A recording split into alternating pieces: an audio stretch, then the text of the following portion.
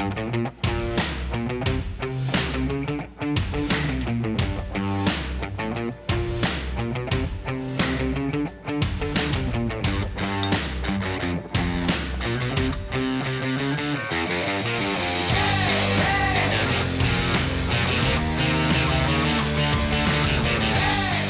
and welcome to episode 4 of Monkey Business Show. What's up, Johan? How you doing, buddy? What's up? What's up? I'm doing amazing. I've had a gorgeous day. Today has been the hottest day we've had in quite a while here, so that put a smile on my face. And yourself? That's amazing. I'm good. I'm very jealous about your monkey, your tree. What do you have there in your corner? This will be my little landscape that I'll keep building on top of. Christmas ornament. This one I got myself. Uh-huh. This one I got this one. I got both of these myself. And then the monkey I got from you. I think this was the one you gave me a long time ago. Yeah. I have a monkey here too. Still with the tag. Yeah. So, dude, I think that it's been very good to see the reaction for the podcast last week with Nexa, and how people are getting used to our show and how we're doing it. So it's feel really good. I think my favorite comment is like, "Oh, I was waiting for this every Tuesday." You know, that's the whole point of it. Yeah. Oh, even my dad. I consume podcasts all the time. So your dad was watching it, you said? Yeah, even my dad was saying that he really enjoyed the last episode, and that Nexa seemed like a perfect fit. You know, he seemed like the perfect character for us and for like, yeah, I don't know. He saw it as a viewer as being a really good fit, and he really enjoyed the last podcast. So far so good, I guess. I haven't read all the comments, but I've read some. Some are, most of them good. There's a person that felt so passionate about this that he went on Reddit, he went on Twitter, and he went on this group. He was saying something that I was wondering, like, should I address it or not? They're saying, well, a few months ago you said that Alexi was your guy, and that you didn't want to make roster changes. And my answer was like, yeah, I felt that way. And then here we are now, and I am excited about Nexa for completely different reasons that I was excited about Alexi. And it doesn't mean that I'm trying to sell anybody that Nexa is better than Alexi or that Alexi is better than Nexa. Is that you got to be excited for how different they both are and that they bring completely different things, to the roster. So, I don't know. I feel that I am allowed to be excited about Nexa, even though we might not have Alexi. Well, we don't have Alexi. But anyway. All human bodies contain a certain amount of salt, and some of them just more than others, That's the meme. Even though I have to say my favorite meme this year is the I'm esports. I am esports. That's a great one. So what's going on there? Is he gonna go to events after his adventure? But I was gonna say, like, I don't want to get in the middle of controversial opinions, but I would say that whole thread showed a complete disconnection of understanding of where you are, of who you're talking to, and how you're projecting your opinion. And I wish it didn't happen, because as much as I like having fun with it, it was like, oh, this is not good for anybody. I'm just imagining like somebody doubling down on a, you already made an awkward joke, and then you double down and you make another more awkward joke. And eventually you find yourself standing there. I am esports. I find it. I am esports. Yeah, I saw a dude. He made a T-shirt for charity, right? Yeah, Jay made a T-shirt. Yeah, cool guy. I found that hilarious. I think it's funny. I didn't have the chance to buy one, but I am esports. That could be a Halloween costume. I'm just thinking right now how to execute. Like, do you just do you even bother writing like I am esports, or do you get like somehow the whole message across like just esports? How do you dress up as esports? I don't know. I have to think about it. I would say like you could be like, I mean, you could obviously go the cosplayer, but it's not fun enough just as cosplayer. So I have to. It should just be like, would you just dress like Thorin? It's like I was gonna say a Thorin mask and then a esport name tag. I am esports. Nice to meet you. Nice to meet you. I think that there's been a few very interesting tweets. Maybe Michael can put the producer can put them later on the screen. Twitter is a good place to go to. Not sometimes. Okay, so like, should we? Fuck, I just don't know if I want to get into this. No, Okay, so no. I wanted to get to a topic. I wanted to get to a topic, but I might have to just to address Alliance versus Kyle or Kyle versus Alliance. I don't want to get involved, but I will say it was not fun to see anybody having that much hate in either sides. It was bad for everybody, and I it made me a little bit sad that this is clearly affecting them in an emotional way, and in a personal way, and that is never enjoyable. That somebody has to suffer like that. That was what I felt. I didn't feel rage. I felt like, fuck, this sucks, that it got to this, because both of these are good people, but you maybe should not say those things on Twitter. I just find it crazy that people take it so serious. That Twitter can be a platform where people can be so sincere with words. I don't know. I have a hard time. Like whenever I go there, it rings a platform that you just type whatever you feel like, and you don't. It's the one where you should delete your messages, but instead you click send. And I don't feel like it's. But now you have the president tweeting from there. You have other big people who are actually using Twitter as like a form of communication. Like Elon will answer Tesla tweets and whatnot. So I don't know. I have a bit of a mixed feeling about Twitter, but to me, I still have a really hard time being very serious. So when I hear somebody get all mad, all for real, like start tweeting out like their actual frustration, I can't help but laugh. I find it comical that it actually gets to that somebody can be gotten to, and that's besides the point. I still think Kyle was just doing his job, fulfilling his role with his tweet. He was like, "I have nothing but love," nothing to say, like not, but and then cheering after a W, after a win. I think it's a solid point. It's something that all teams talk about. It's like, don't get ahead of yourself when you win. Uh, and it's just his way of saying it. Now I wanted to tweet "Shut up, Kyle" because everybody else was tweeting it, and I actually found it funny because I thought it was like a meme. And then all of a sudden it got real, and it got real dark and real serious. And then it's like a shock factor for 5 seconds, and then I started laughing again. I hope Kyle was laughing too, because I don't know. I don't think you can take it serious. I would say that for the audience that are watching, Johan and I actually had a conversation. Should we say something? And we decided not to say anything because we thought that in that moment, it was not like we couldn't even make a serious point or we cannot say anything. In that moment, it was just more like the dumpster was on fire and we could either just watch, get away, or like there was no help for anybody. I do not think that Kyle's comments were out of line. I think that he's allowed to make fun and I think he's allowed to have an opinion about these things. He didn't make it personal. I know Kyle very well and I'm friends with him. And like with Mira said, she said like, look, this guy is not a bad guy, Does he sometimes makes mistakes and crosses a line? Okay. And I think that the Nico comment was, again, he has the right to say that. There is nothing wrong with what they're Yeah, I saying. thought it was really funny because You of the know? next tweet from Kyle Yeah. too. Like that was the fun. Like there's nobody was. I don't know. I thought that was really Correct. funny. I don't Yeah. think that Nico was out of line, and I think he's allowed to feel how he wants to feel. And I don't think that Kyle's out of line because at the end of the day, I think sometimes we hold some of our personalities and players to higher standards than we hold ourselves, and we hold even our politicians. And we are all flooded individuals, and we're allowed to have fun. We're allowed to get salty, and we're allowed to be like, hey, have moments of weaknesses. I think that we try not to make it personal. But hey, you've been in this moment in Twitter, where you get wrapped up, and in that moment, you're like, okay, I wasn't sure that my comment was going to have this incredible reaction, Because if I did, Yes and maybe I no. wouldn't have Yes and said no. it At the end like of the that. day, you can just walk away and you Yeah. can just turn it off, right? And that's why. So, of course, on one hand, it's very real and it's very scary. People have been canceled over tweets. People have been canceled over a few words and sentences on this platform, and probably much more powerful things have happened. President tweeting and whatnot, like and stocks being messed with, and like it has a huge influence.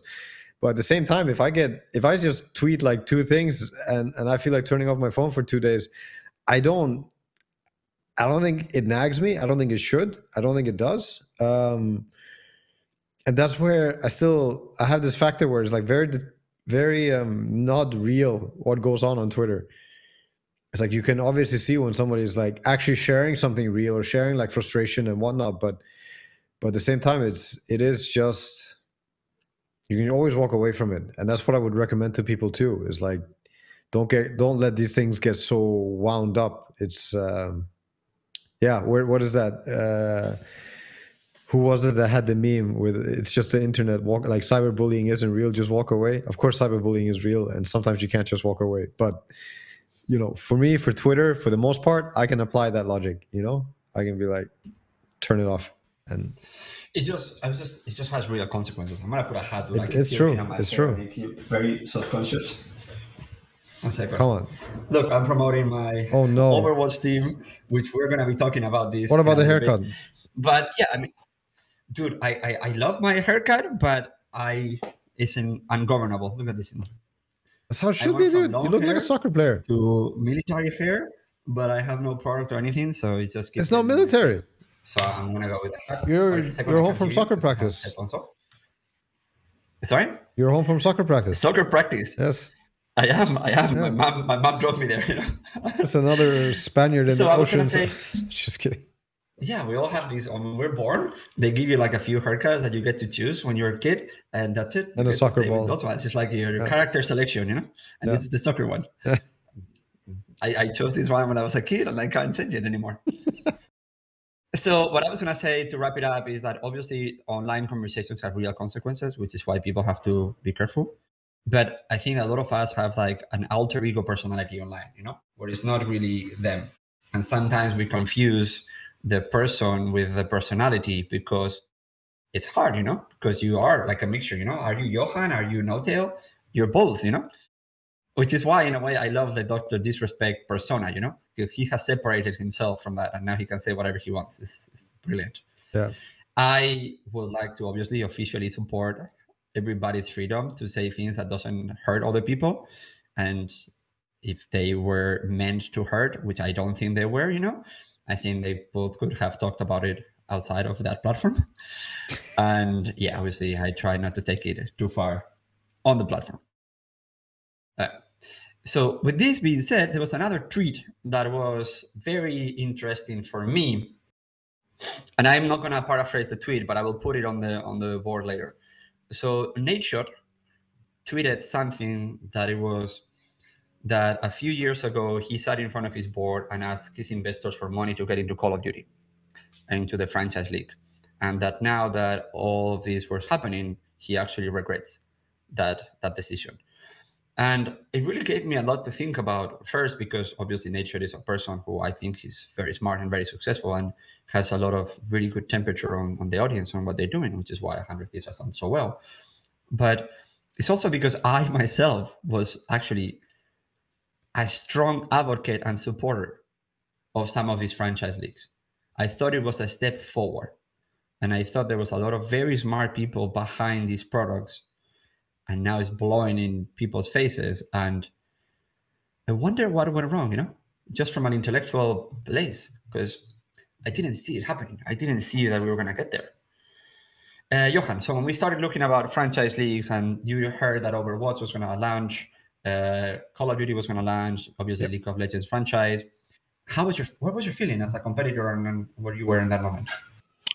I still have the same feeling that the game needs to have at least a certain level of quality, replayability, and be what I guess you could call a good game before it will have an easy time sustaining itself. That's very obvious, right? If the game is not good, the player base is not going to be high nor not be very committed. It starts becoming harder to like say that this will be a successful game. This will have a long life, and so on and so on. I felt like Overwatch didn't have that, yet it still had a very good sustainable viewership compared to, I don't know all the numbers about the player base and so on, but compared to at least my circle of people that I knew, we all had the same experience. We played it for 2-3 weeks and it started feeling extremely repetitive. Then you have other games that I think, for example, League of Legends is pretty good game, but not the best. Obviously, people really like it, but I think Riot is an expert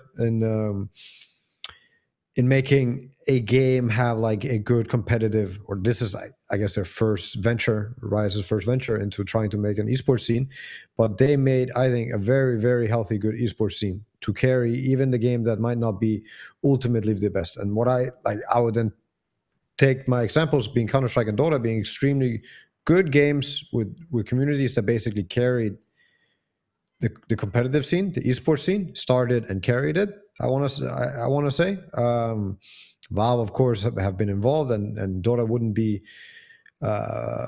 what it was if not for Valve, and they also moved the whole esports scene with TI. But still, I would put this as like a super tier type of game. And there are other games like that, I guess, like where you just have the game quality and the game being what people really, really follow. I think people follow League for also the LEC and the worlds and like the whole competitive scene, and maybe also for a lot of other reasons. Now you have Arcane and whatnot. You can see that they're really good and doing a lot of things as a company, also to promote the esports scene's longevity and the health of the game. Um, so yeah, what did I think of Call of Duty? And I don't have much of an opinion on Call of Duty. I have very little experience, but I was always very worried with Overwatch just because I played the game, and then very worried with anything that Blizzard would touch, because I think Blizzard has been a messed up company, like very messy in terms of decisions with their games, decisions for their fans, and that's outside all the controversy with the company that that came out too. That was before I had that opinion, but now even more so. So yeah, I'm more in the heart of LA Valiant, which is one of the teams in Overwatch. I was there on the first season as the vice president of content for Immortals. And I have to say, I love Overwatch. I think it's the most beautiful game ever made. I don't want to talk about the playability because obviously I see it from the other perspective, but as a media product and as a game, it's amazing. It's gorgeous. It sounds amazing. The maps are amazing. Every hero, every character has voice lines, hitboxes, heights that affect your playability. You see differently from different angles. You move differently. You breathe different. When you are inside of Wisdom, you can feel the heavy breathing. When you move, you hear the toom, toom, toom, toom, toom. And I thought it was an amazing experience. I do not. I can't speak because of the playability because I agree with you. When I play a game, I play 30 hours. That's it. Yay! I played this game. But I would say my experience was wonderful. Working on Overwatch season one, I thought it was wonderful as well. Everybody was trying to do something really cool, community driven. There was a lot of really solidarity and inclusion that we did in LA Valiant, and I loved it.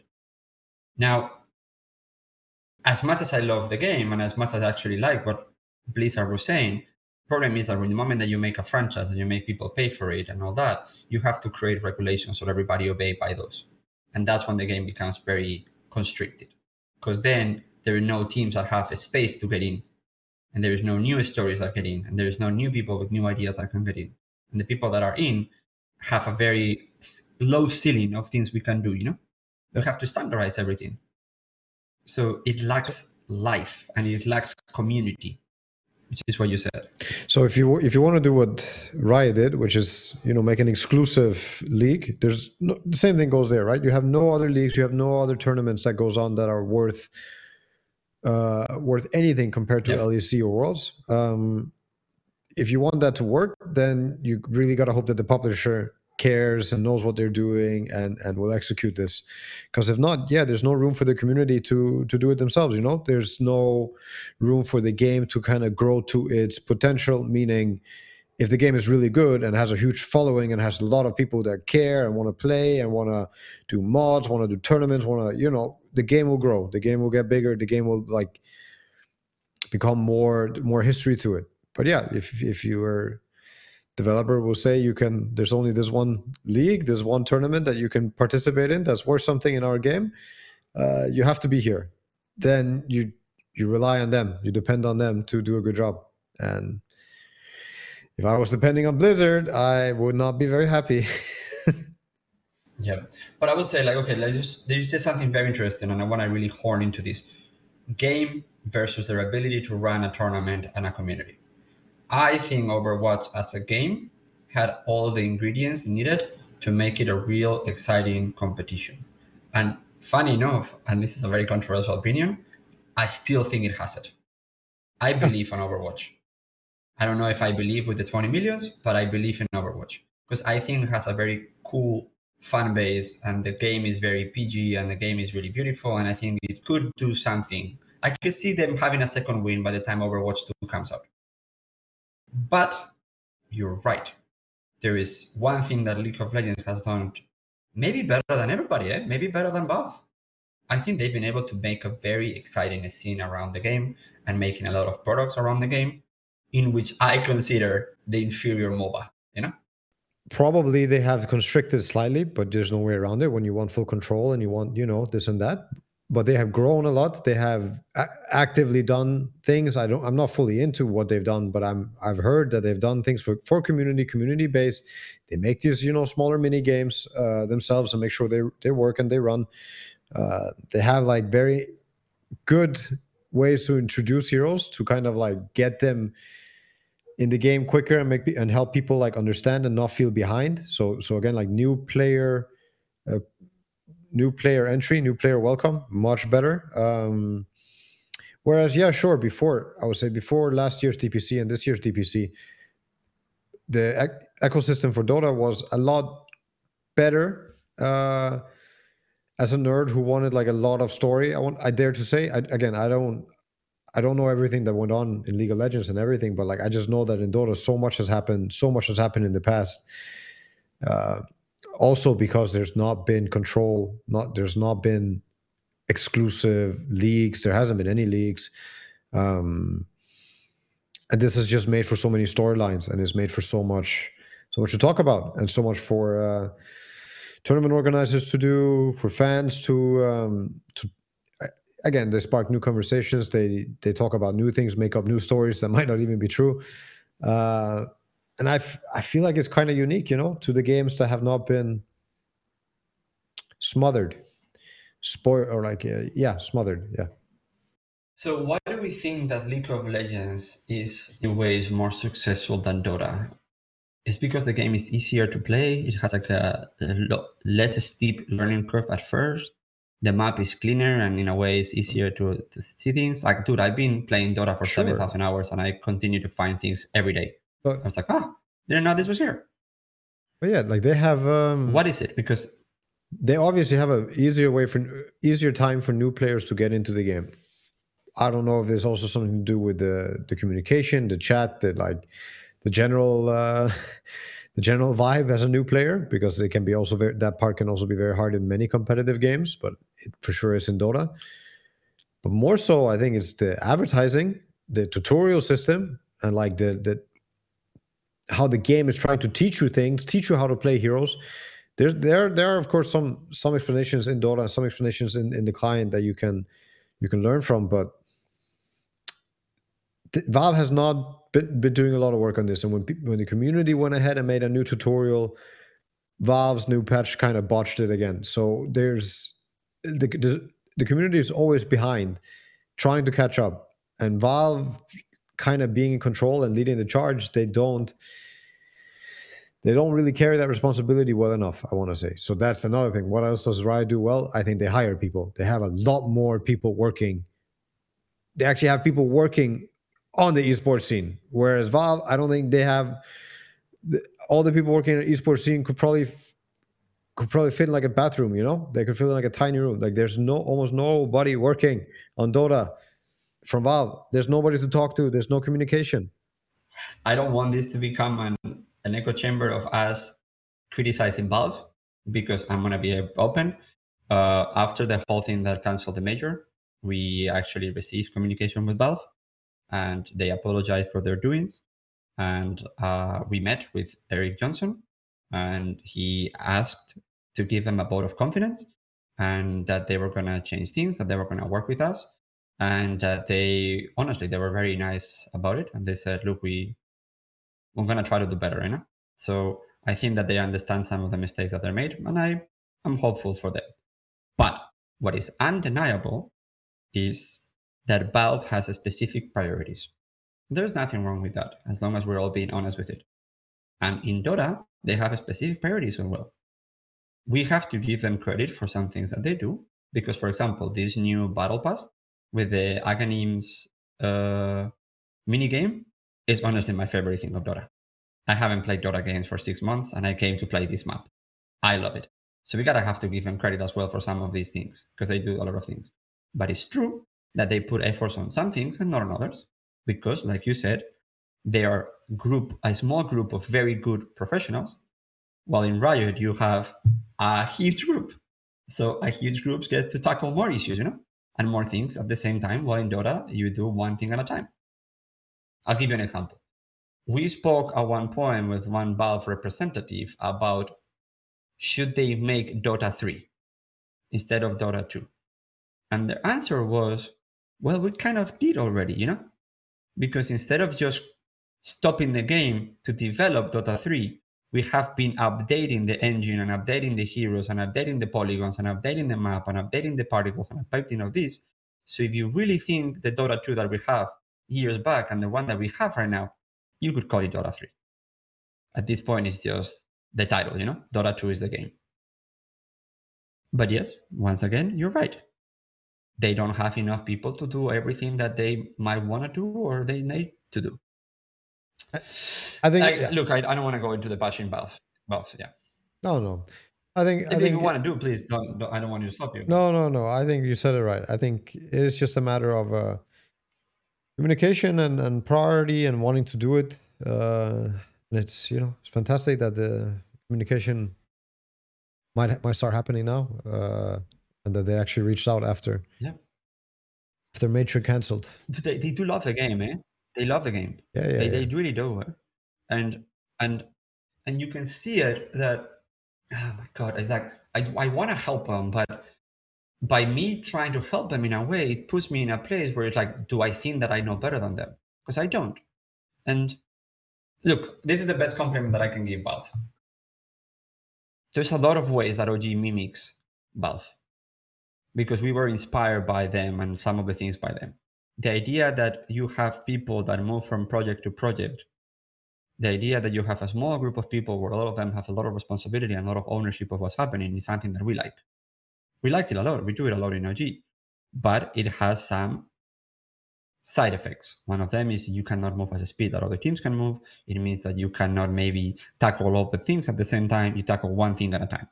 For example, in OG, the merge, now we have amazing new merge. It's the best merge we ever had. The clothes that we have, the texture, how it feels, the jacket that you're wearing right now is the best version of the jacket that we had. The chair that you're sitting on is the best version of the chair that we have. But I know we should be doing, maybe we have done this 2 years ago, but it's just there's only a finite amount of people that we have. I know that I get all the time messages, please open a Southeast Asia store, which I should have done already a year ago, but I've not been able to successfully guarantee the pricing that I want, the quality that I want, with the products that I want. Therefore, I don't launch it. So in a way, we're actually very mimicking a lot of them, is we can't, we have to hold ourselves to very high standards.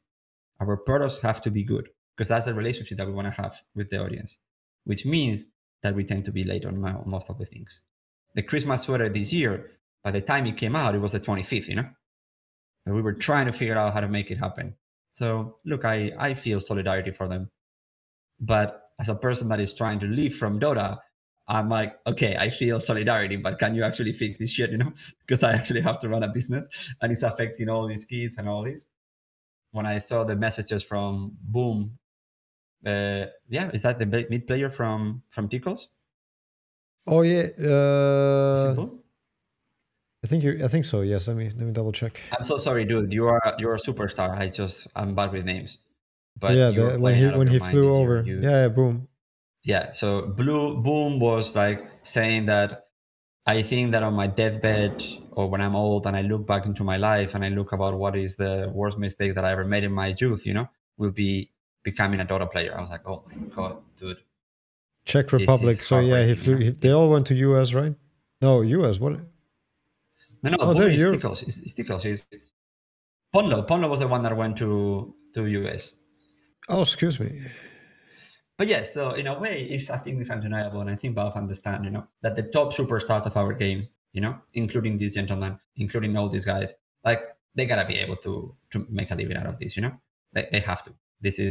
They're very very special people, and they do something really special that we love, and I think that we're all at the end of the day lovers of Dota and appreciators of Dota. I can see this kid playing, I'm like, this guy is special, and I want him to make a lot of money, absolutely. So going back to Valve and League of Legends. Okay, so we have League of Legends, that is a game that I think the scene is better than the game. And I think that they've been able to really help the game with new players. I think the game is easier, has a less steep learning curve, and they made it really good. And you said that in a way, CSGO and Dota is community driven. I think CSGO is literally the textbook example to teach people about this. Because I don't think CSGO was supposed to have this shelf life. For you guys don't understand, the shelf life is, let me explain it better, is this game was made and they thought, okay, this game is going to give us 5 years. We should try to make the next title so it comes 5 years later, when people are ready for something else. But the community started doing such amazing things with this game. And they really started like juicing this game, and they realized that the game was actually so much better and that they could build this whole ecosystem and this whole world on this game. And the community, let's call it how it is, has given this game the shelf life that it has. That the fact that CSGO right now is probably the top 3 best games in the world, or biggest games in the world, is crazy. And it's all based on people that are passionate about this game, that continue to drive this game forward, companies that are passionate about this, that continue to drive this game forward. Valve doesn't even have to make another shooter. They have the best shooter in the market. They didn't even make Counter-Strike, They bought it off. This was a mod of Half-Life where they Okay. bought it from that team for a pretty low price, I think, back in the day. So it's like community made, community driven, community almost run, where you just have to buy the server, make your server, and then people will be playing all kinds of different mods, and of course people were just queuing I guess it was still, they still had some rank, but they were queuing IRC and in-houses all day long. It's amazing. I have to say, like, when we got into CSGO, for all of you guys that wonder, it's not a financially sound investment, but the game is so good and the community is so good that we gotta be part of this, And we're gonna continue working really hard to really make a name in the community and continue trying to really commercialize this game in a proper way. But I mean, it's not been a financially sound investment. It's pure love what we have for this game. I love watching it. I watch every gameplay, every team play, and I watch the replays of our team. Oh, by the way, I don't know if you know, but I have now all of them that you can see them as well. You have what? I have all the replays from the CSGO team. Oh shit! Really? Yeah, For you can sure. see them. I'll send them up to you later. We have set up a whole new system, so we actually record them. To spend like half the week just Should we say watching this? Dota and I CS:GO feel I'm gonna streams. get DDoS and hacked. Oh yeah, you gotta have like some double I have them on the authenticator. background. I have my second computer. Yeah, nice. Okay, Michael, maybe you should erase this part so I don't get DDoS. But yeah, you can have it. So going back to, we have League of Legends, and now we have Overwatch, which is a great game, but I can see the repetitiveness of the game for you was not as CSGO, which every situation is different, everything is unique and all that. And then we have Call of Duty. Call of Duty is probably the biggest title in North America. That game has penetrated community and mainstream in a way, in my opinion, that no other game has done it. Like you can see LeBron James playing, Kevin Durant playing, every person plays Call of Duty in North America. It's a very North American game. But if you grew up here, and I did part of my life, Call of Duty is what you will play with your friends. It was first Halo when we were kids, and then it became COD. And then they built this franchise. And I was like, this is going to be amazing because this franchise is going to create this very high level of competition of product and all that. And then they start trying to run it like traditional sport, where we have this season and then we have the middle in the season and then we have this break, and then it felt unauthentic to the community. The community was like, but this is not what we play. This is not how we consume this game. This is not how we wanted to do it. And Call of Duty has something unique, is that they have different titles every year, which is crazy. And for all of you guys don't know, so Dota is the same Dota. We have different patches. But Call of Duty is a completely different game. You have boots on the ground, Second World War, small weapons on like boom, boom. And then you have the one that you're like wall jumping with jetpacks and lasers. And then you have That's Black some. Ops. Wait, And then Call of Duty also crazy. did that? I thought it was only Battlefield that did the new one with like super high tech. I didn't know Call of Duty also had like one of the No, high no, tech no. ones. So Call of Duty, every year they have a different title, Yeah, and you yeah, yeah. have completely different ways of playing. And some of the games, some of the players are good on only one and not on the other one. Well, they're basically But the running crazy thing is two. like they're actually Sorry, no, I was gonna say they're actually running two esport scenes, right? With now the battle royale and like the regular Call of Duty. Or how does that work? it's so the whole thing is like the teams. Let's say like 100 Thieves and Mm-hmm. Optic and Minnesota Rockers or Guerrillas. They all have the slot and they compete in whatever title is in front of them that year. So last year was one title and now it's another title, Vanguard, the new one. And the next year is going to be jetpacks and wall rides, and that's the game that they compete, the same players. So you're literally competing in different games.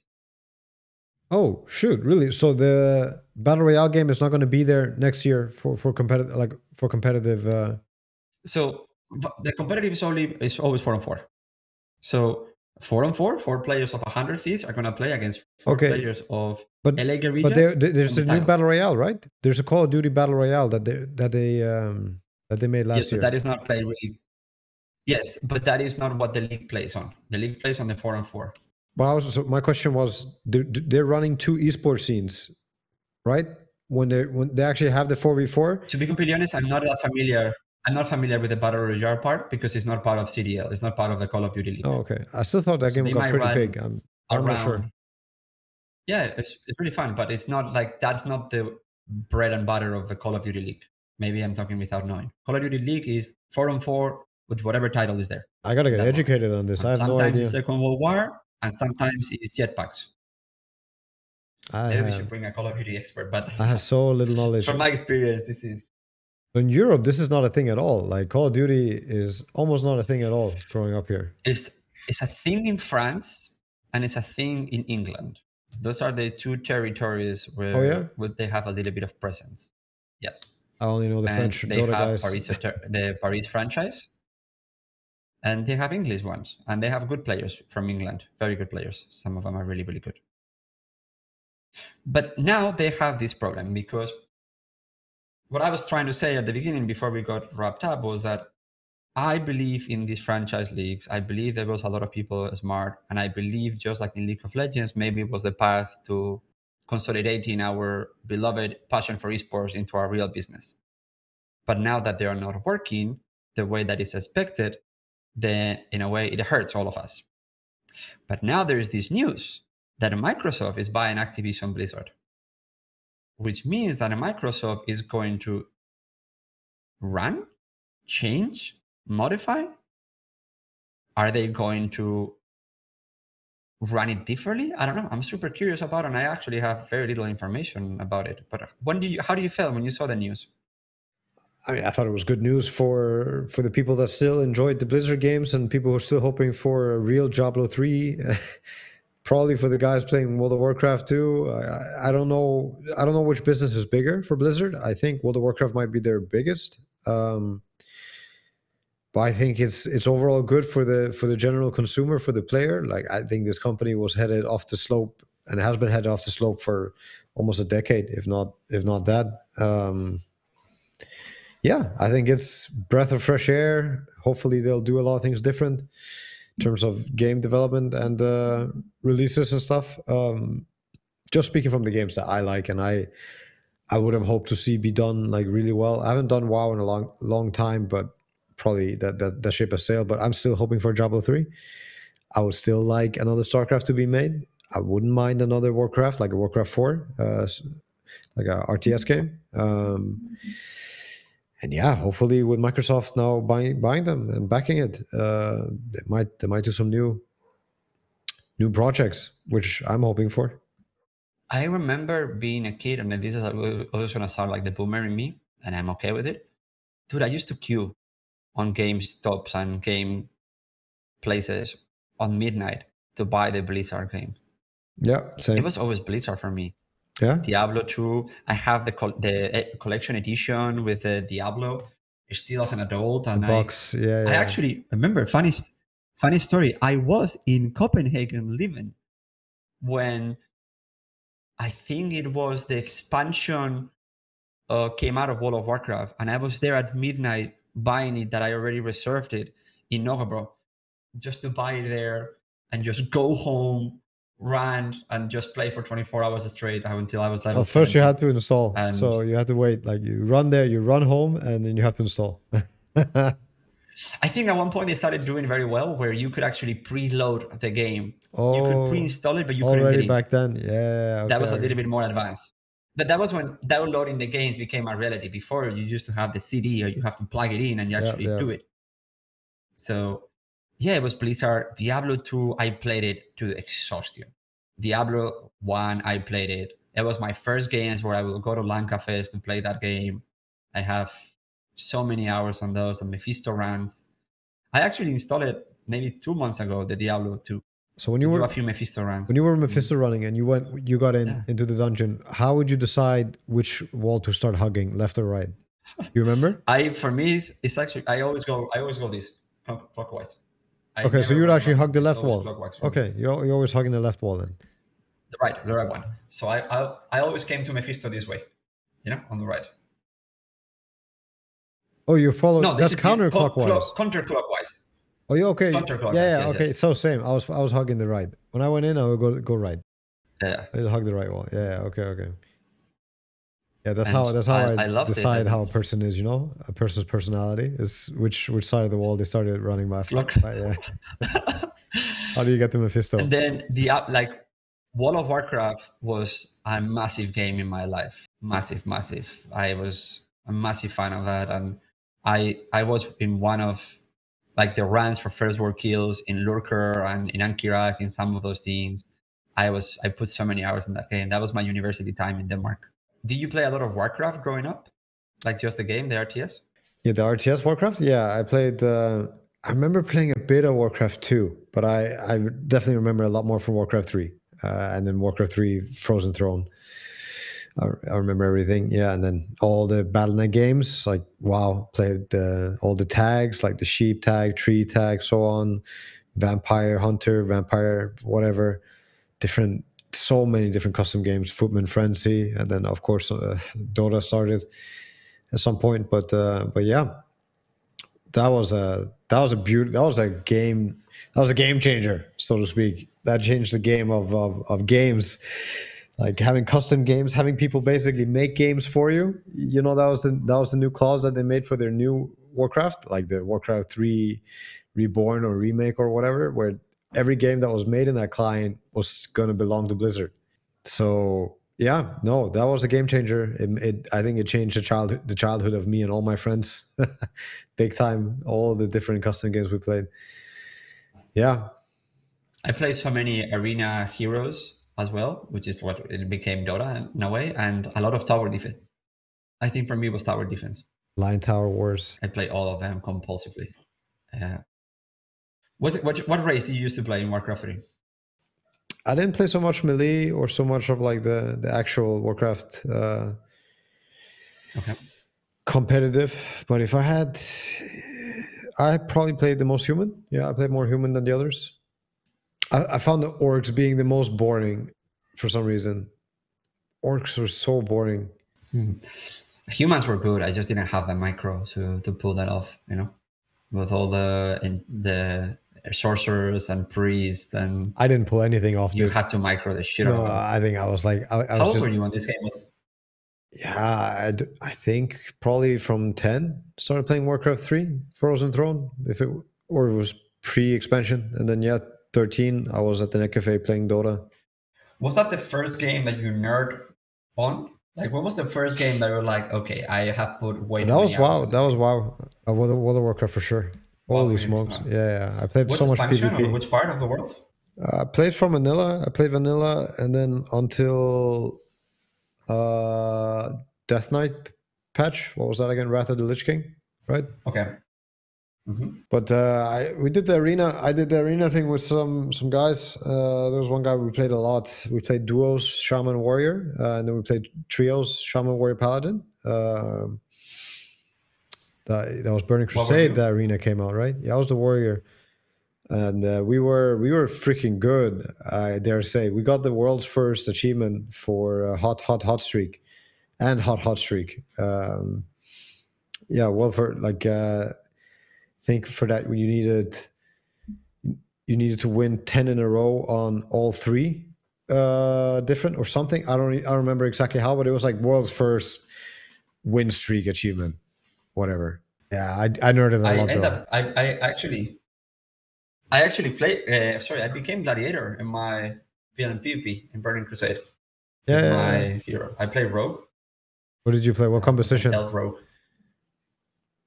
So very funny that you mentioned. I'm sure that there's going to be some World of Warcraft nerds here, and they're going to say that I'm a silly little nerd.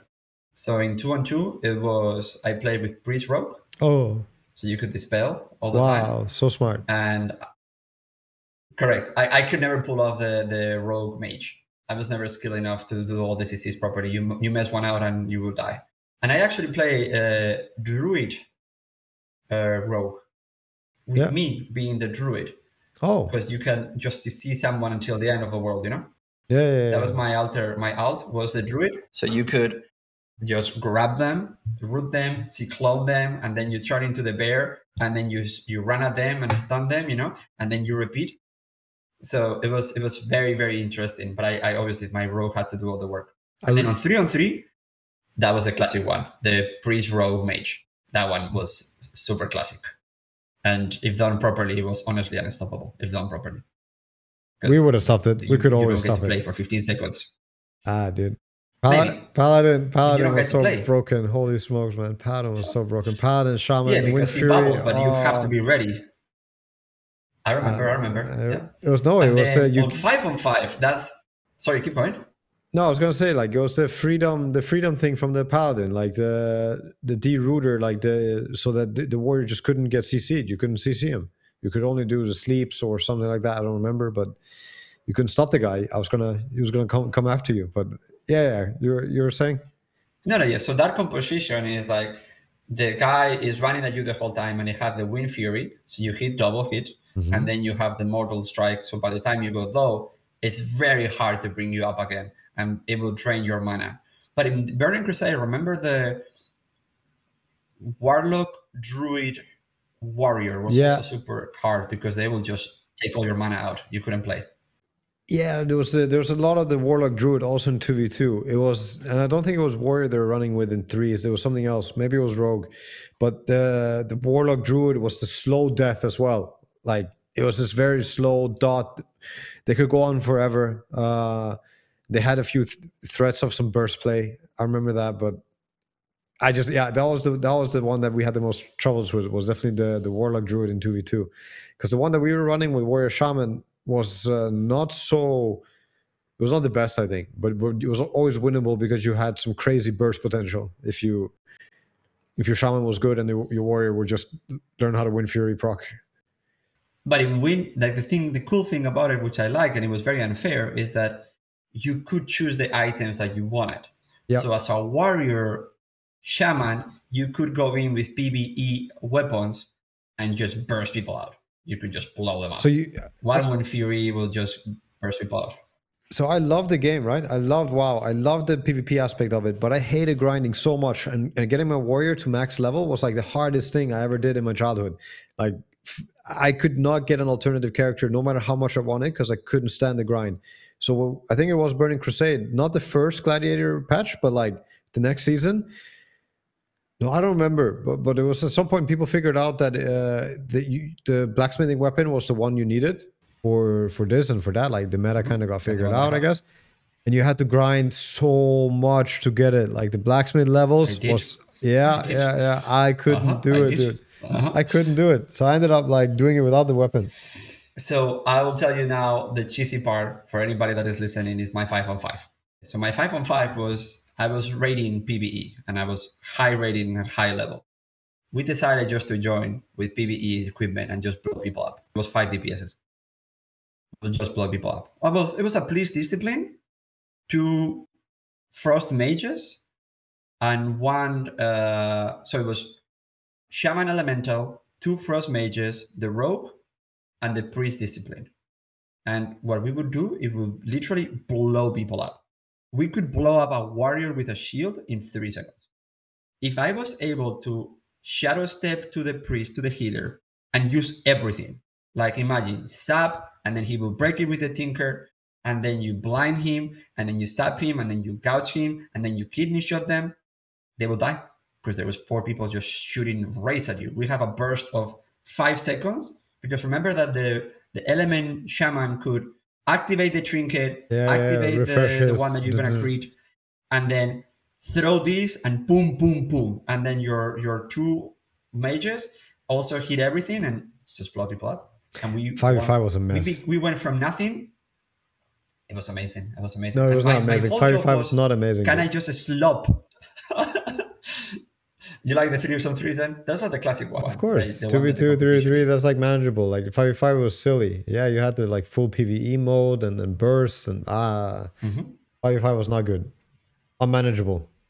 I had like, do you remember that there was, again, full nerd, but remember that it was like in Burning Crusade, you had the two maces that you needed for rogue because that way you could stun people, you know. And then if you were the blacksmith, you will make the best maces, and then you had to get something in PVE that will drop that will allow you to upgrade the maces, and Oh I yeah. had that. So it was completely broken at that point because I had weapons that nobody else had on server. I remember those. I remember those. The mazes, the stunning mazes. That was so stupid. There's so many stupid things about this game as well. But yeah, that was the first game I nerded. It was so stupid, the mazes, that I didn't even have to do damage. I would just get dots, and when the kidney was in cooldown, I would just do the slice and dice, which means have faster speed. And I would just be on top of you. It was fun. I miss those days. I do miss parts of it. I really do miss WoW, like parts of the grind and parts of the yeah, just memory lane for sure. That game was good early on, like the vanilla time. It's a great thing. Really great MMO. I think that my favorite part is that it really gave me a sense of community because I will join the moment that I got home, I will join the team speak. And then I will spend my whole evening with these people, you know? Yep, yep, There yep. was, I was not even playing. I would just be, hey, what's up, guys? How you doing? Oh, dude, what's going on? Like, it became my friends. It was my. I actually met a lot of these people in person. I became friends with them. I went on holidays with them. I'm still talking to some of these guys because those friendships were real to me.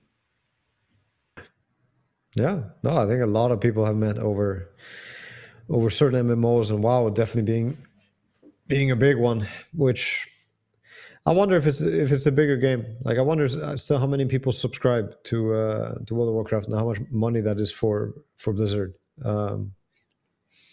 It has to be a great business, getting people to pay for a game every month. Dude, That's a hard thing to do. I remember at 18 years old, I remember telling my mom, hey, mom, I'm going to have a sleepover with people in my house.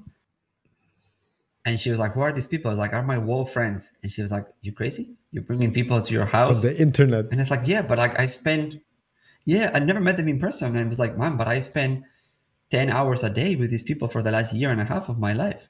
And they all came to Madrid in buses. You know, we were all like 18 and it was like But six this of is how us they and win you just over, went Juan. home. This is how they win your trust. It takes a year and a half.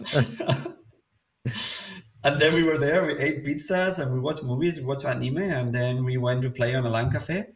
Dude, this was my childhood. I love my childhood. This is honestly some of the happiest moments of my life. Yeah, Happiest memories yeah, yeah, yeah. with Old games. LAN events. It's why Yep, we're all here, you know? Because yep, yep. I remember not having a computer at home and going to play Age of Empires. That's how old I am. To go and play Age of Empires at a LAN cafe so we could play 5 on 5 and 6 on 6 and just do things that we couldn't do online. Because online we couldn't play it, you know, it doesn't work. They beep, beep, beep, Yep. beep. You logged in and everything is slow. Oh, God, what a great game. Is this too old for you, or do you have any memories of Age of Empires and Wololo? Yeah. No. We played Age of Empire at the, what's it called, community center, or like the post school club, free time club. We had Age of Empire. We also played some Half-Life 1. We played a lot of Half-Life 1 deathmatch. There are some other really old games that we played. I'm trying to remember.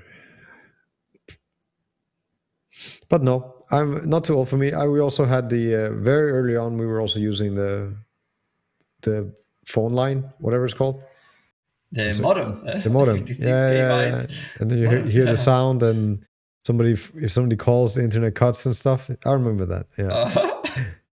My parents were like, you don't understand that when you're playing, we cannot get on the phone. I'm like, that sucks for you.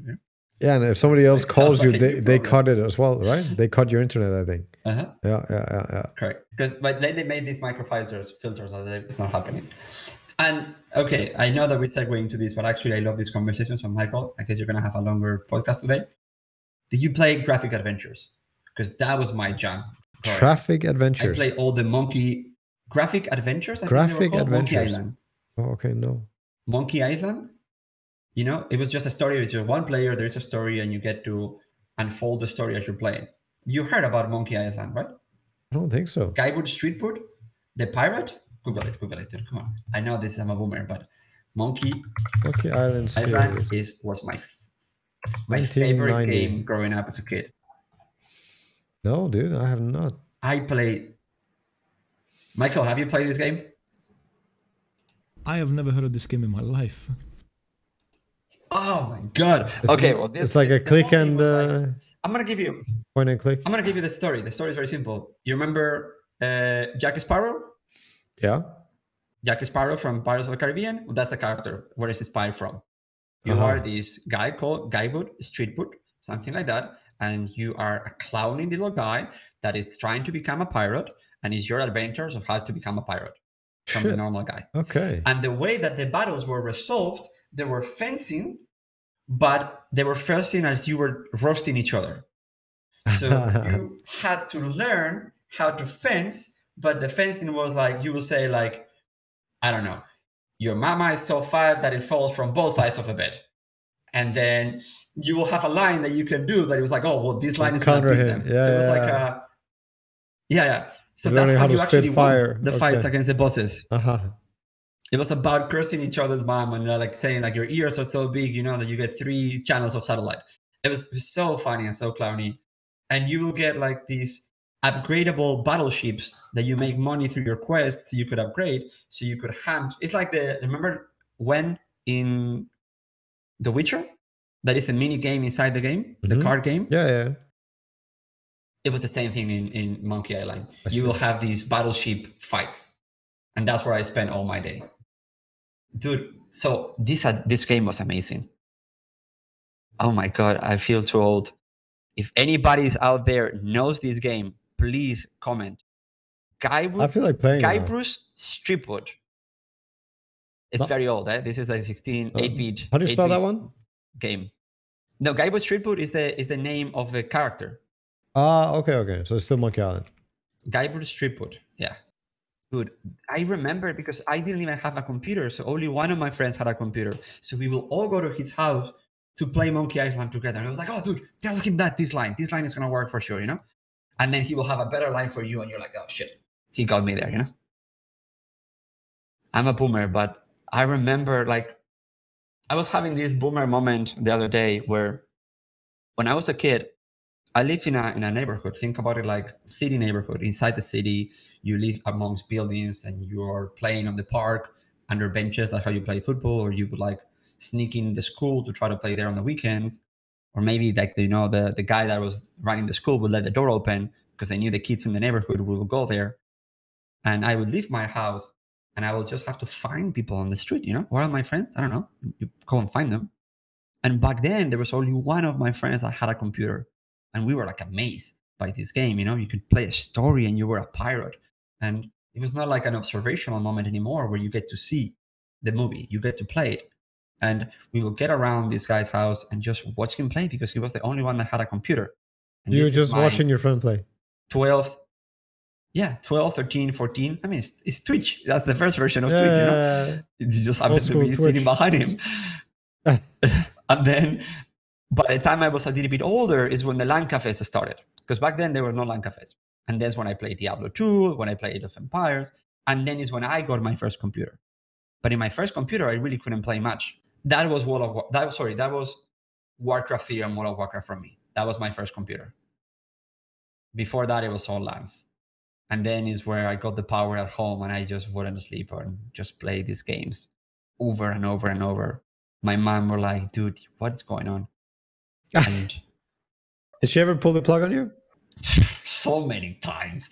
The question should be how many times a week she will pull the plug. So many times. And I will lose my mind every time and feel so sorry for my mom. I'll be like, what's going on? Put it back. I was about to finish this boss. Camp. She's like, you told me Just that 6 pause months the ago. game. It's like, Mom, you don't understand. You don't understand what it means to me. I miss those days, and I know that kids are not going to have that. And I think it was an important part because I think that one of the things that I miss right now is that when I play a Dota game, I get tilted 3 minutes into the game. Before, in a way, playing Dota was a privilege because you didn't have the computer. You have to literally go somewhere and pay. You had to get out of your house to go somewhere and pay. And once you're there, you need to make the best out of the moment that you're there because you committed time and money to do this. I feel sometimes people just queue Dota because they don't have anything else to do. I don't know what I do right now. That's probably so true for a lot of them. Yeah, that's probably true for a lot of people. Yeah. And 3 minutes in, the game is not going the way you want it. So then it's like, right, what a waste of my time. But no, you teach me this. You're there in the game. Good games, bad games, that's the game. The game is playing the game. And if you have a player that is weaker, it's your job to figure out how to win with a weaker player and help him do his best or her best. Well said. Oh, well. How far we are in the podcast? Oh my God, it's an hour and 5 minutes. And I have so many topics that we never really got to talk about. We never really got to talk about the franchise and about all this, but maybe we wrap that up. I think we should do a whole podcast on old games. But I have to show you the footage and I have to show you some of the gameplay. You can't. Okay, I like old games. Yeah. I mean, I have my own long list. Sure, I played a lot of games you haven't played either. I played so much of my childhood away.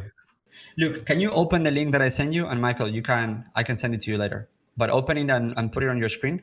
Yeah, I was on this. Yeah, I was on it. I was scrolling through this already. And click on 1 hour, 12 minutes, and 30 seconds, and you're gonna see the fighting and the cursing. All right. First, you'd better stop waiting it like a feather duster.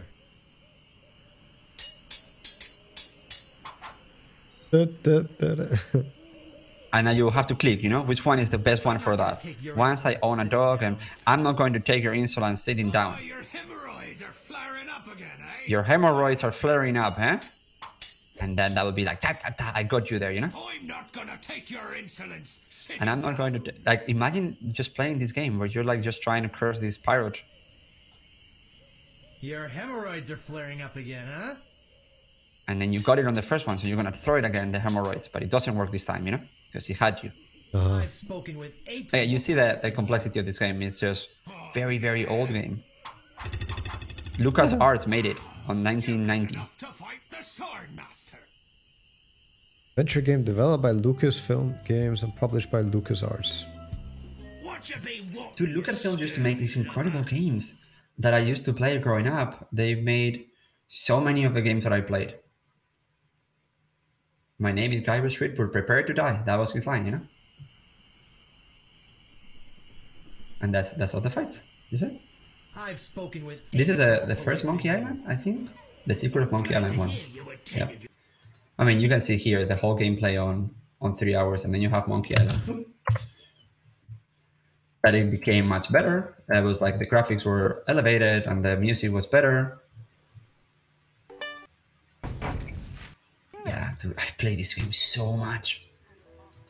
Anyway, let's wrap it up. I'm sure that they don't want to see a boomer just going through Monkey Island. But yeah, look at this. I never Heard anything so low. I completely misjudged you. You are a pirate. I after completely all. misjudged I'd you. be proud to You're a join pirate your after crew. all. Great. I'll just Prepare to join the crew. Great. But anyway, we should do. Let's do a podcast of just reminiscent games. I'll show you my favorite games, and you show me your favorite games, and That sounds good. I think that could be a really cool one. Okay, well, this was a quite eclectic, but actually full of energy episode. I really enjoyed it. The reminiscent part.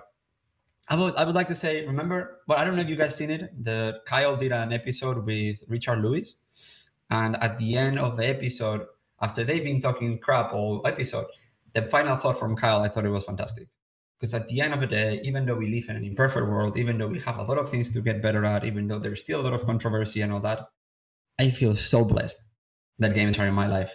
They have been a source of happiness, of friends, of business now, new things that I've learned.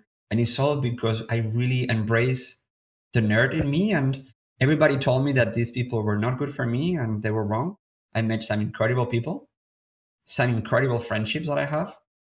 And yeah, I think this is the link that we all have together, with everybody that is listening to us, is that we play games like you play and we are super nerds like you are. And I don't know, I find it, I'm very grateful that we're here, and I had even be having this conversation, in which world do I even deserve to be here? I don't know, it's pretty awesome.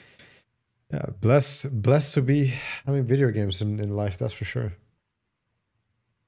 Crazy time to be alive, as they say. Yeah. And now we have him on the phone, so I can take him to the toilet. Not sure how good it is for me, but I do. Okay, we're gonna wrap this episode. Thank you so much, everybody, for staying with us. I hope you guys like it. We have something special cooking for next week that we will tease throughout the week. And we've been trying to get Seb also into the podcast. French So please onion leave soup. comments if you have specific questions or specific topics that we would like to address. Otherwise, you might get stuck in this stream of conscience that we do. Johan, final thoughts for you? Final words? Happy and excited for a new Diablo 3 or a real Diablo 2 remake or whatever might come in the future. Yeah, excited for next week's podcast. And now I'm thinking how happy I am to have video games, and I'm thinking what I want to play next, which game I want to open up. Maybe it's Mordhau time. Yeah, I think I'm going to play Mordhau. Anyway, thank you so much, everybody. Mordhau. Okay, sorry. We can't finish the episode. Mordhau is the bonding game that Johan and I have. I've never had so much fun in my life playing a video game than playing Mordhau with Johan. And I'm terrible at it. But even if you're terrible, you actually have things that you can do in the map, because you can just be whatever you want to be. It's like a Middle Ages kind of like castles and invasions and fighting with swords and with arrows and all things like that. And it's all in a battlefield and everybody's playing at the same time. There's like 40 people playing at the same time. Super game. Okay. It's a great game. Let's close this episode. Thank you so much, everybody. And I'll see you guys soon. Bye-bye.